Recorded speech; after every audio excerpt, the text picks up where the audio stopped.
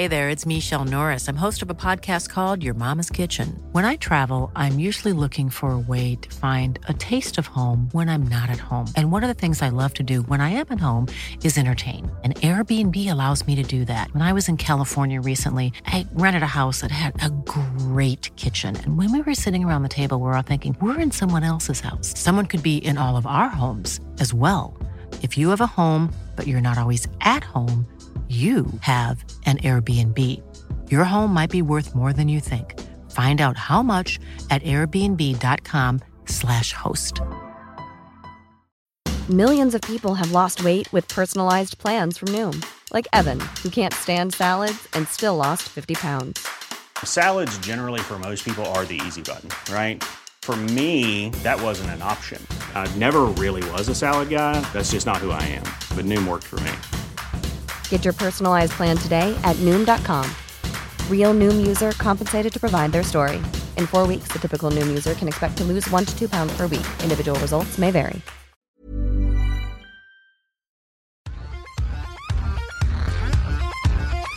Hello and welcome to Government vs. the Robots, the fortnightly podcast that takes a look at how technology will influence politics in the future.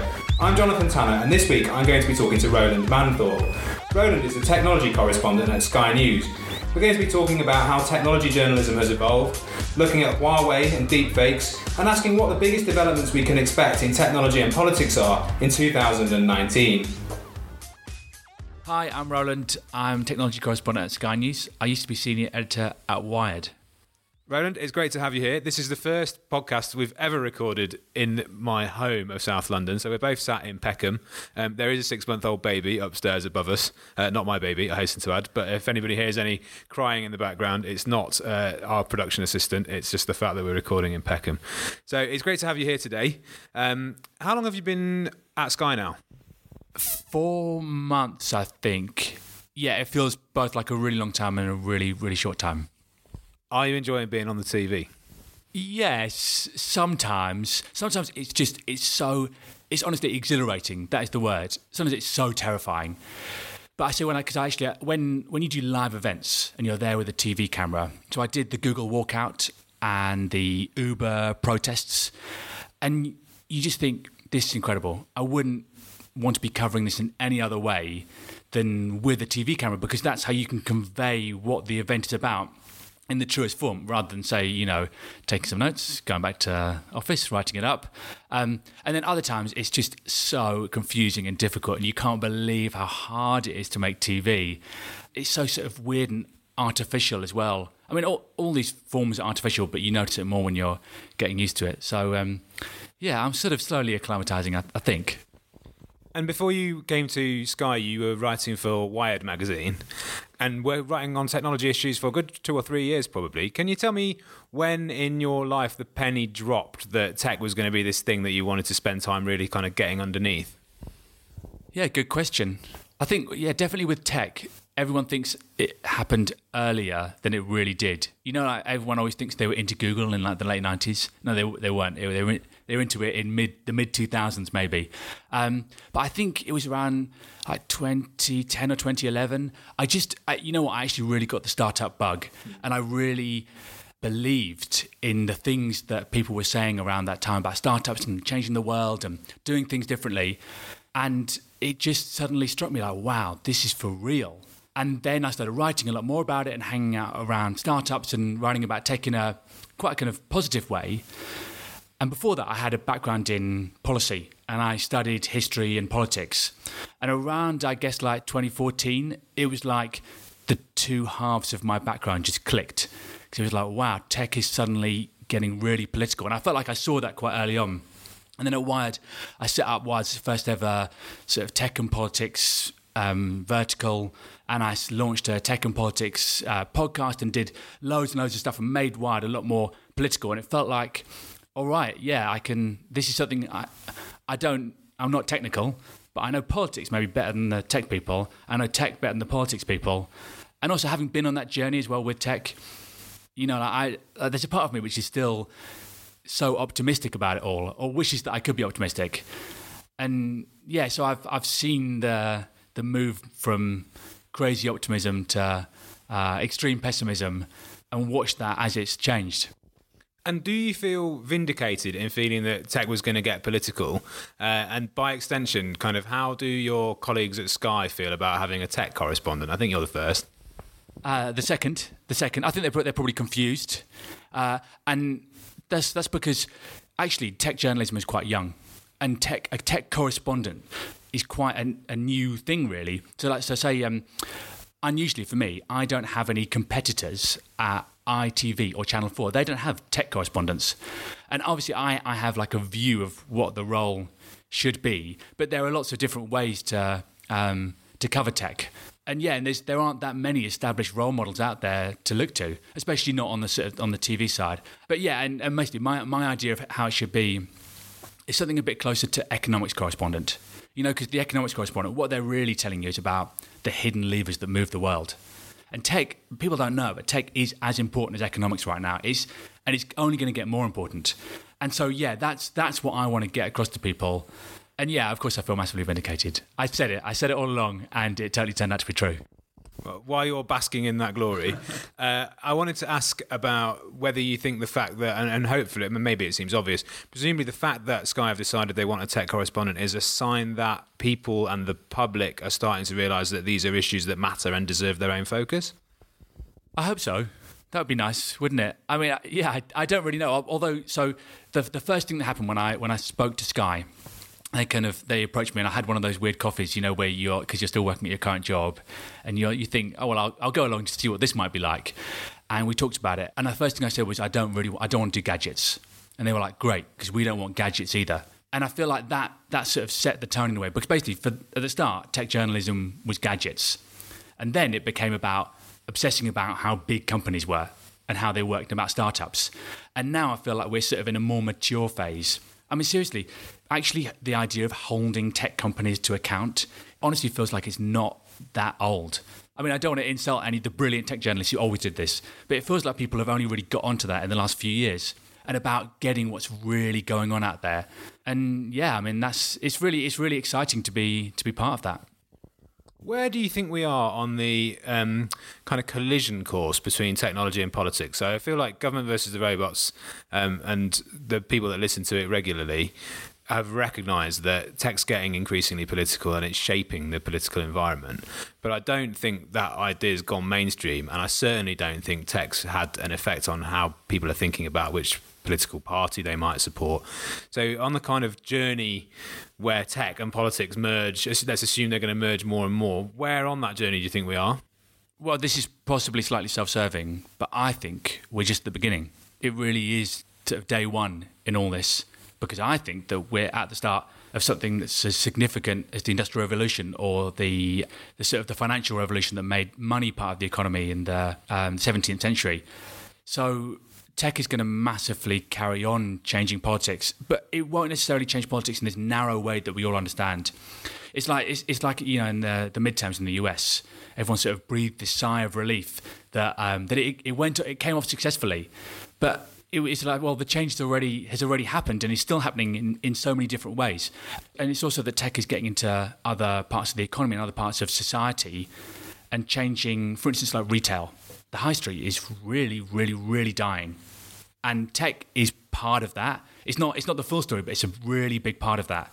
I mean, and if you think of a life without sort of shops on the high street, now that is politically incredibly important.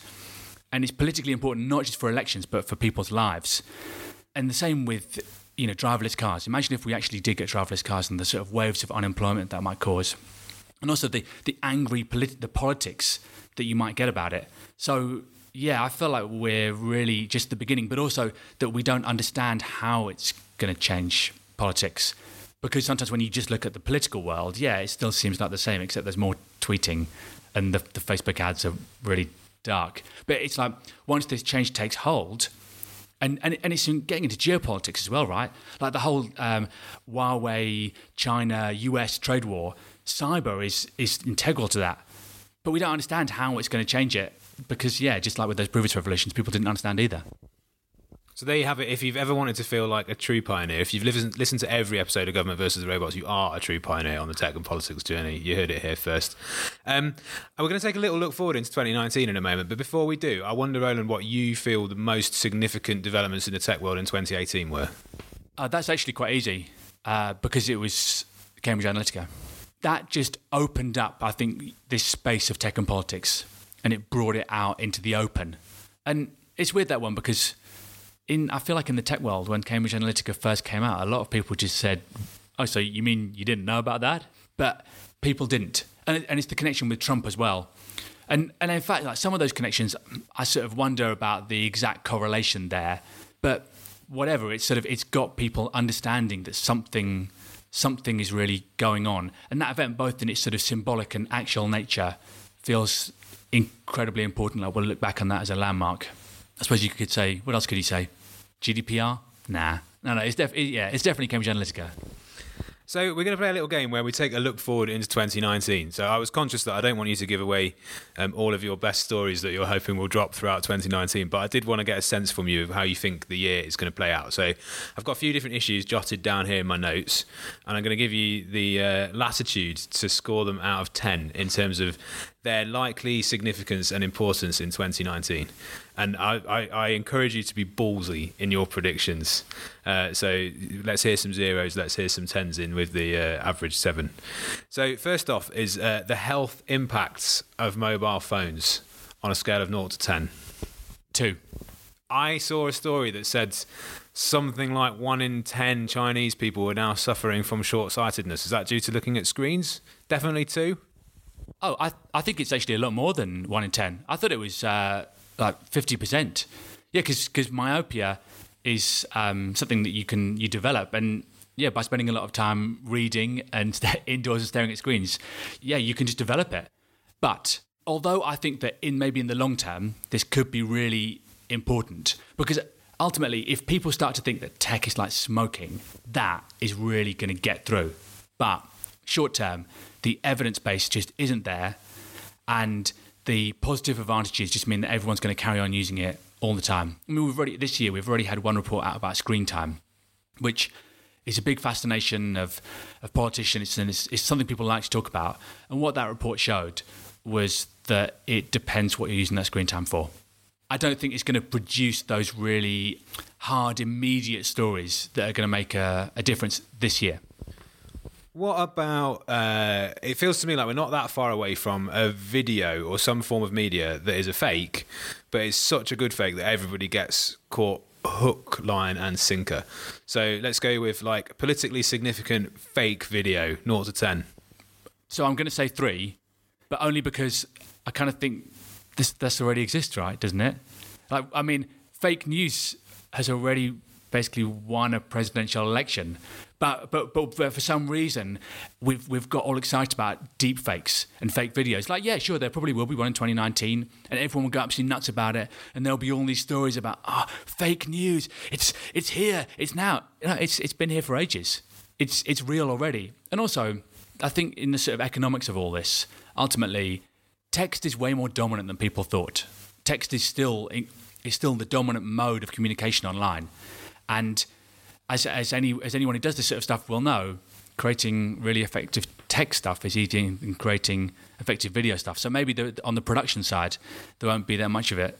But yeah, I mean, I'm sure it'll happen. I'm sure I'll be covering this story endlessly, because in a way, it's more fascinating perhaps for the media than it is for everyone out there. I'm putting that at 7, and I'm putting money on you standing up on Sky News next year, reporting on a story that is generated by a totally fake piece of content, because I think there's potential for it to be done in a way that the cat gets quite a long way out of the bag before anybody realised it was fake. So I remember a little while ago there was a great set of fake sketches from Bill Clinton or Tony Blair's memoirs, and it was conversations that were meant to have happened between the two of them in the car, and they were absolutely hilarious. And I think it took a good sort of 12 hours before everybody realised. Now that's just a bit of text, but I think I could see a world in which the same could happen with a piece of content that generated a national news story where people didn't realise it was fake until the cat was well out of the bag. I completely agree, and I'm sure that will happen. But I think in a way this actually relates to a sort of a perspective on tech There's this great book by this guy, David Edgerton, called The Shock of the Old. And basically he says that our entire approach to looking at the history of tech is wrong. We tend to focus on innovations, newness, when we should be focusing on use. So one of the things he talks about is that corrugated iron is one of the most important inventions of the last 200 years because it's used on the roof of every shantytown in the world. So it basically enables shantytowns. But instead people obsess about VR because it's new. And my sense is that I like to look at the use and what's really going on out there. And actually, out there, things are a lot simpler and cruder than really sophisticated deep fakes. So while it's fascinating for us because it's new and the media loves newness and it seems significant, I wonder. But I mean, you're absolutely right. I'm sure I'll be covering it because it's a spectacle. And TV and the media, that's what we're good at, good at spectacle. Okay, let's go with biased algorithms. Do you mean the notion of biased algorithms? As in, say, like the idea that algorithms are racist? Or actual biased algorithms in the wild, like YouTube? So, actual biased algorithms in the wild, so YouTube radicalization is real and incredibly important. I would score that a 9. The notion that algorithms are racist, a 0. Because even though for me it feels like just a fact that we should all know and incredibly important and urgent and significant, it is so far from being on people's minds and in the public consciousness to a level where it might create political impact.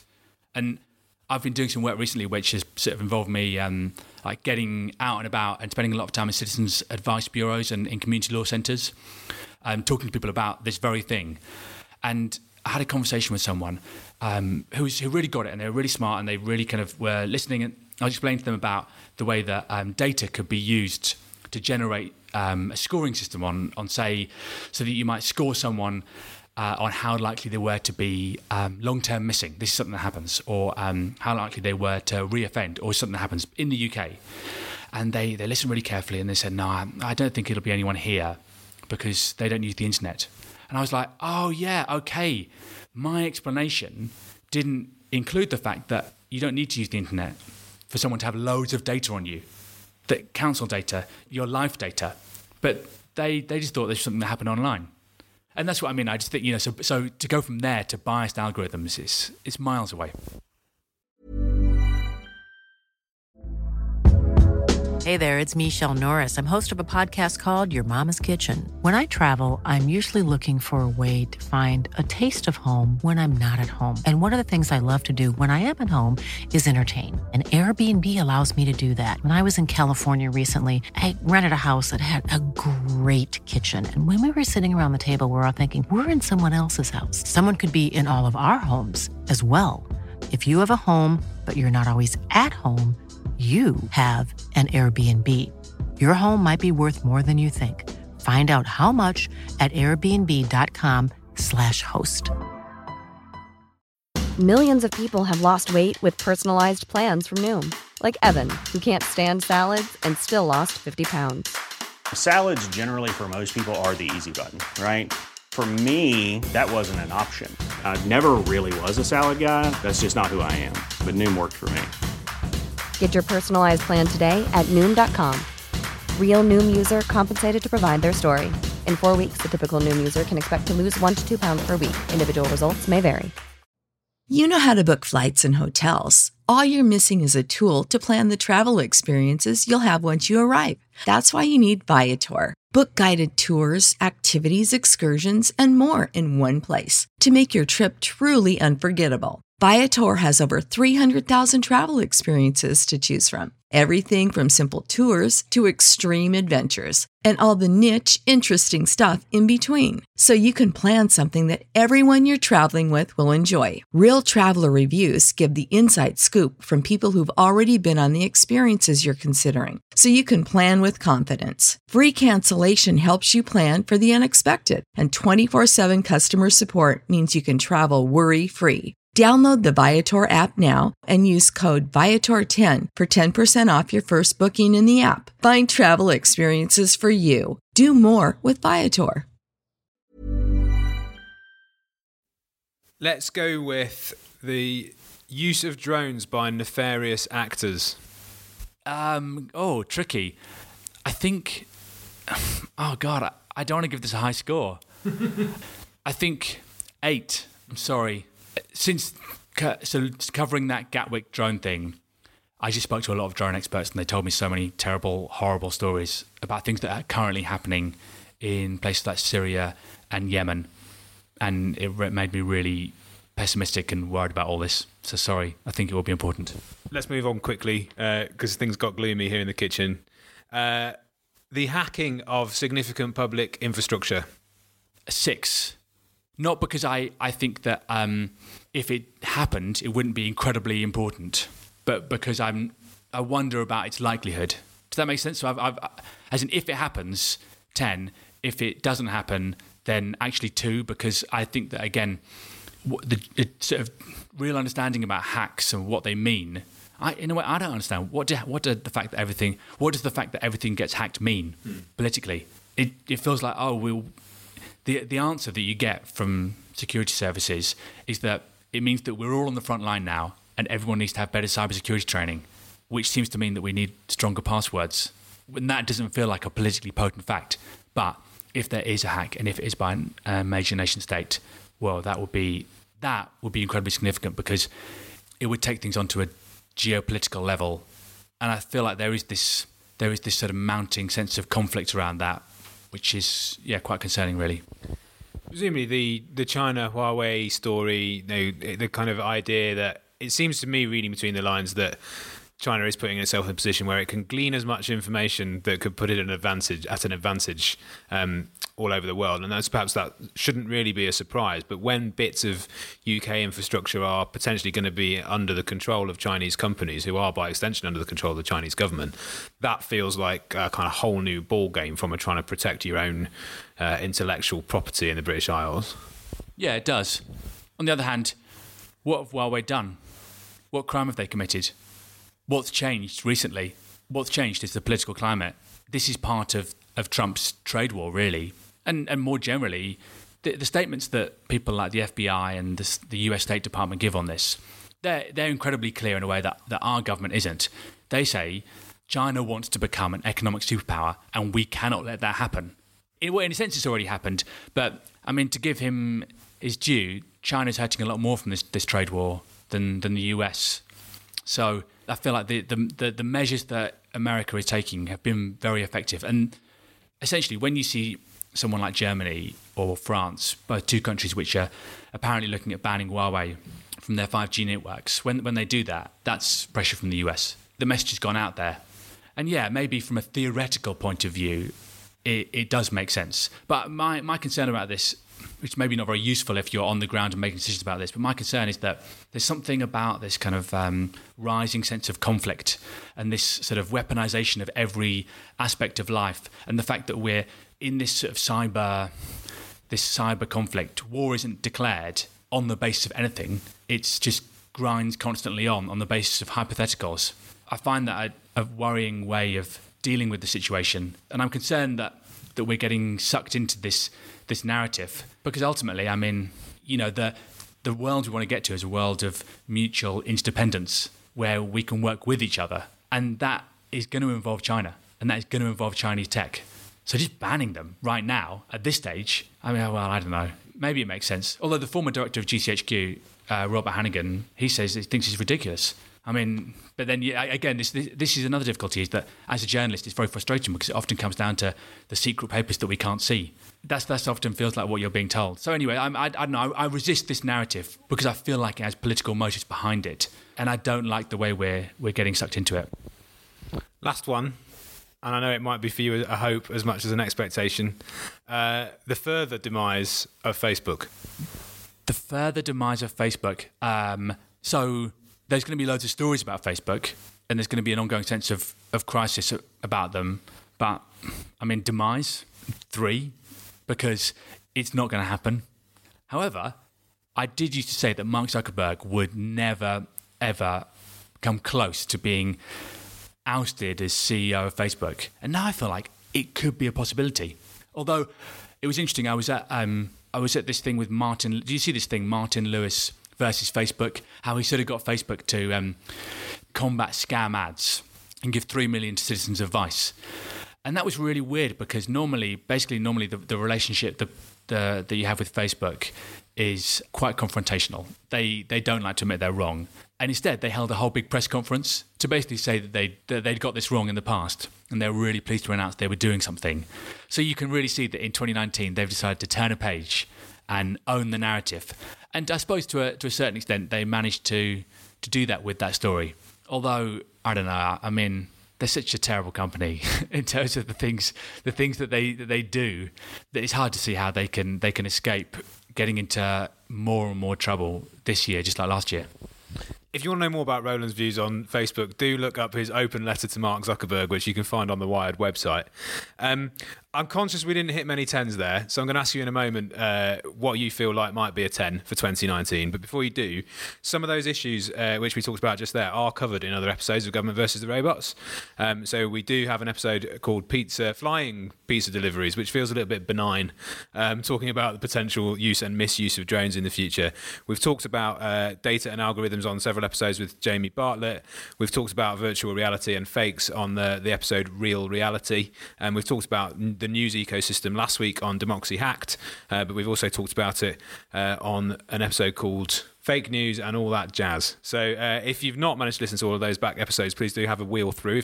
Follow up any of those issues in more depth. Roland, what are your 10 out of 10s for 2019 in terms of things that you think you're almost certainly going to be reporting on that are going to be the big stories of the next year?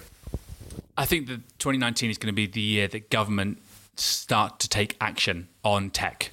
Because actually, if you think about it, there's been a lot of noise, but what's really happened? What laws have been passed? What laws have been changed? There's been one, essentially, GDPR. And that, in its sort of incoherent, bureaucratic, difficult way, has already had a really big effect. But 2019 is going to be the year when actually governments do things. So in the UK, the government's working on a white paper about regulating content online. And that's going to be big and important, but also, it's not like the state is a useful, benevolent actor necessarily. I'm just thinking it's possible they might completely screw it up as get it right. But you'll start seeing kind of greater intervention, and I think it's going to happen right across the world. And so, in a sense, we're starting to see this conflict rising between the state and big tech, which in its own way has been taking over aspects of the state for some time. And that's the real conflict that I think will shape what's going to happen in the future. And we'll look back at this and think, they probably will think, wow, they really did get that wrong at first. Or maybe they'll think that was incredibly smart regulation and action needs to be taken, and it was. But yeah, I mean, I don't know. This is what I'm really interested to see. But I think that whatever happens, it's going to cause a lot of conflict, and ultimately that will matter for politics and matter for journalists like me. And we're recording this episode on a day that it's been announced that Sky News is going to record everything that happens in its newsroom for a 24-hour period. And that got me thinking while you were on your way over here about the nature of surveillance and transparency, because this is a big exercise in transparency from Sky's point of view. But for all of the staff, they will also feel a sense of surveillance. And I know that with the growth of tech, there are greater and greater opportunities for surveillance, whether that's the big data hoovering exercises that Google and Facebook and others are doing on a day-to-day basis. And people might question the purpose of the 10-year challenge meme and everybody sharing their faces 10 years later all over social media and who that benefits. But I read a book, Jonathan Franzen novel called Purity a couple of years ago, in which a politician has to wear a camera on their head 24/7 in order to be able to show that she was exercising absolute transparency at all times. And it feels to me like some people want more transparency, but to deliver more transparency increasingly through modern tech, you also allow for more surveillance. And I just wonder if you feel like the relationship between surveillance and tech, so surveillance and transparency, is something that kind of we need to keep an eye on. That's a really good question, which requires you could do a whole podcast just on that. I think that what you need to unpack a little bit this relationship between surveillance and transparency, because I think what crucially matters is who is doing the surveillance, who the surveillance is for, and likewise with the transparency, who does it serve? Those are the political questions about those practices. And so with the Sky thing, so it's for Sky's 30th anniversary, which is on the 5th of February, and Yeah, I don't know how it's going to be. Maybe it'll be terrible. Maybe it'll be really embarrassing. Maybe a bit boring. I don't know. But definitely I personally feel that journalists don't really do a very good job at explaining what they do to people in the world. I mean, journalists are always going on about the media. And obviously, because we publish a lot and put a lot out there, we think that people understand what we do. They don't. I bet people have no idea what a source is. And also, I bet even, how often, for me, the balance I'm often trying to strike is the stuff that I do publish versus stuff I don't publish. Like, I know so much more than I can publish. And that's quite key to responsible journalism. And that's what you learn. There's a whole craft around it. So yeah, basically, I quite like the idea because also I'm just, I'm up for a try of anything.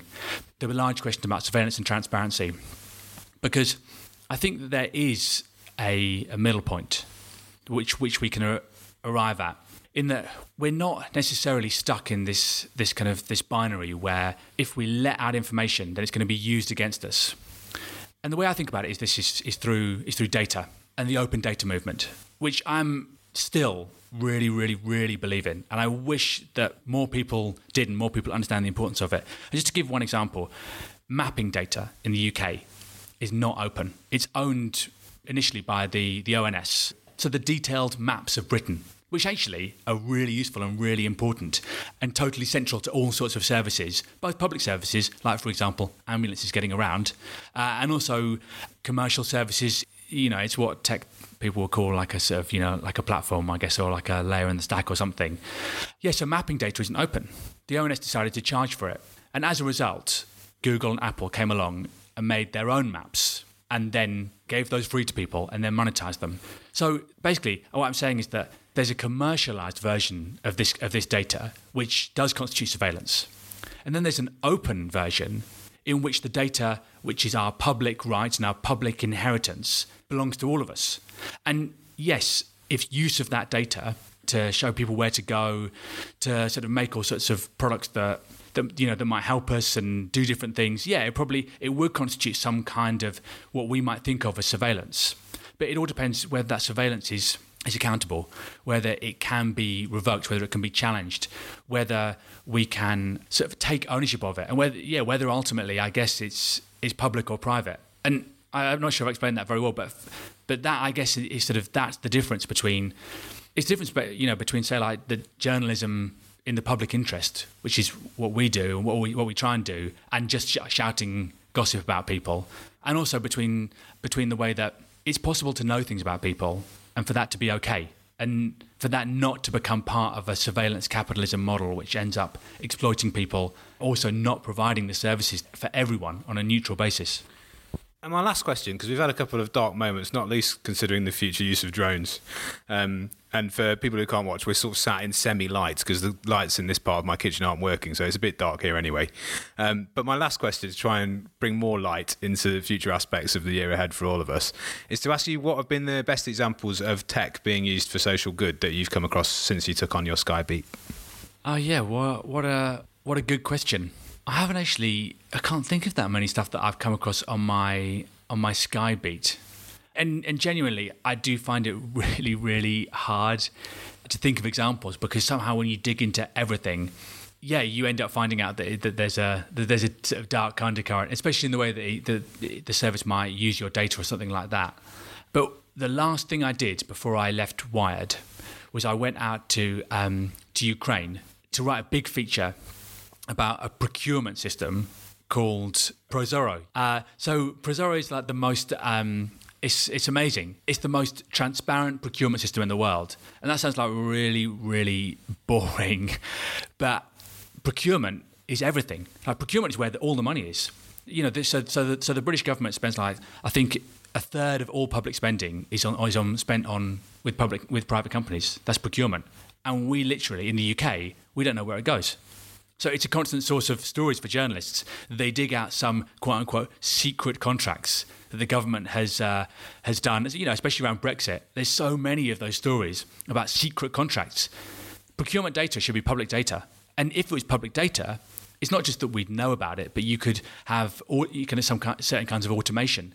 You could have sort of certain like regulatory systems that will run automatically. And also is that then what you find is that once you've got genuine data, open data about things, is that you don't always have to give every massive contract to IBM or Accenture, because actually SMEs, startups, can get government contracts. And I'm such a nerd about this stuff, but that seeing Prosaro in the flesh in one of the most corrupt countries in the world, a place that is almost like barely a functioning state, and meeting the people who've built it and seeing what they've done, it was it was so inspirational, and it really made me just incredibly passionate about wishing that we could have something like that in this country, and thinking, this is something that I want to tell people about, try and get people excited about procurement, or maybe, I don't know, one day.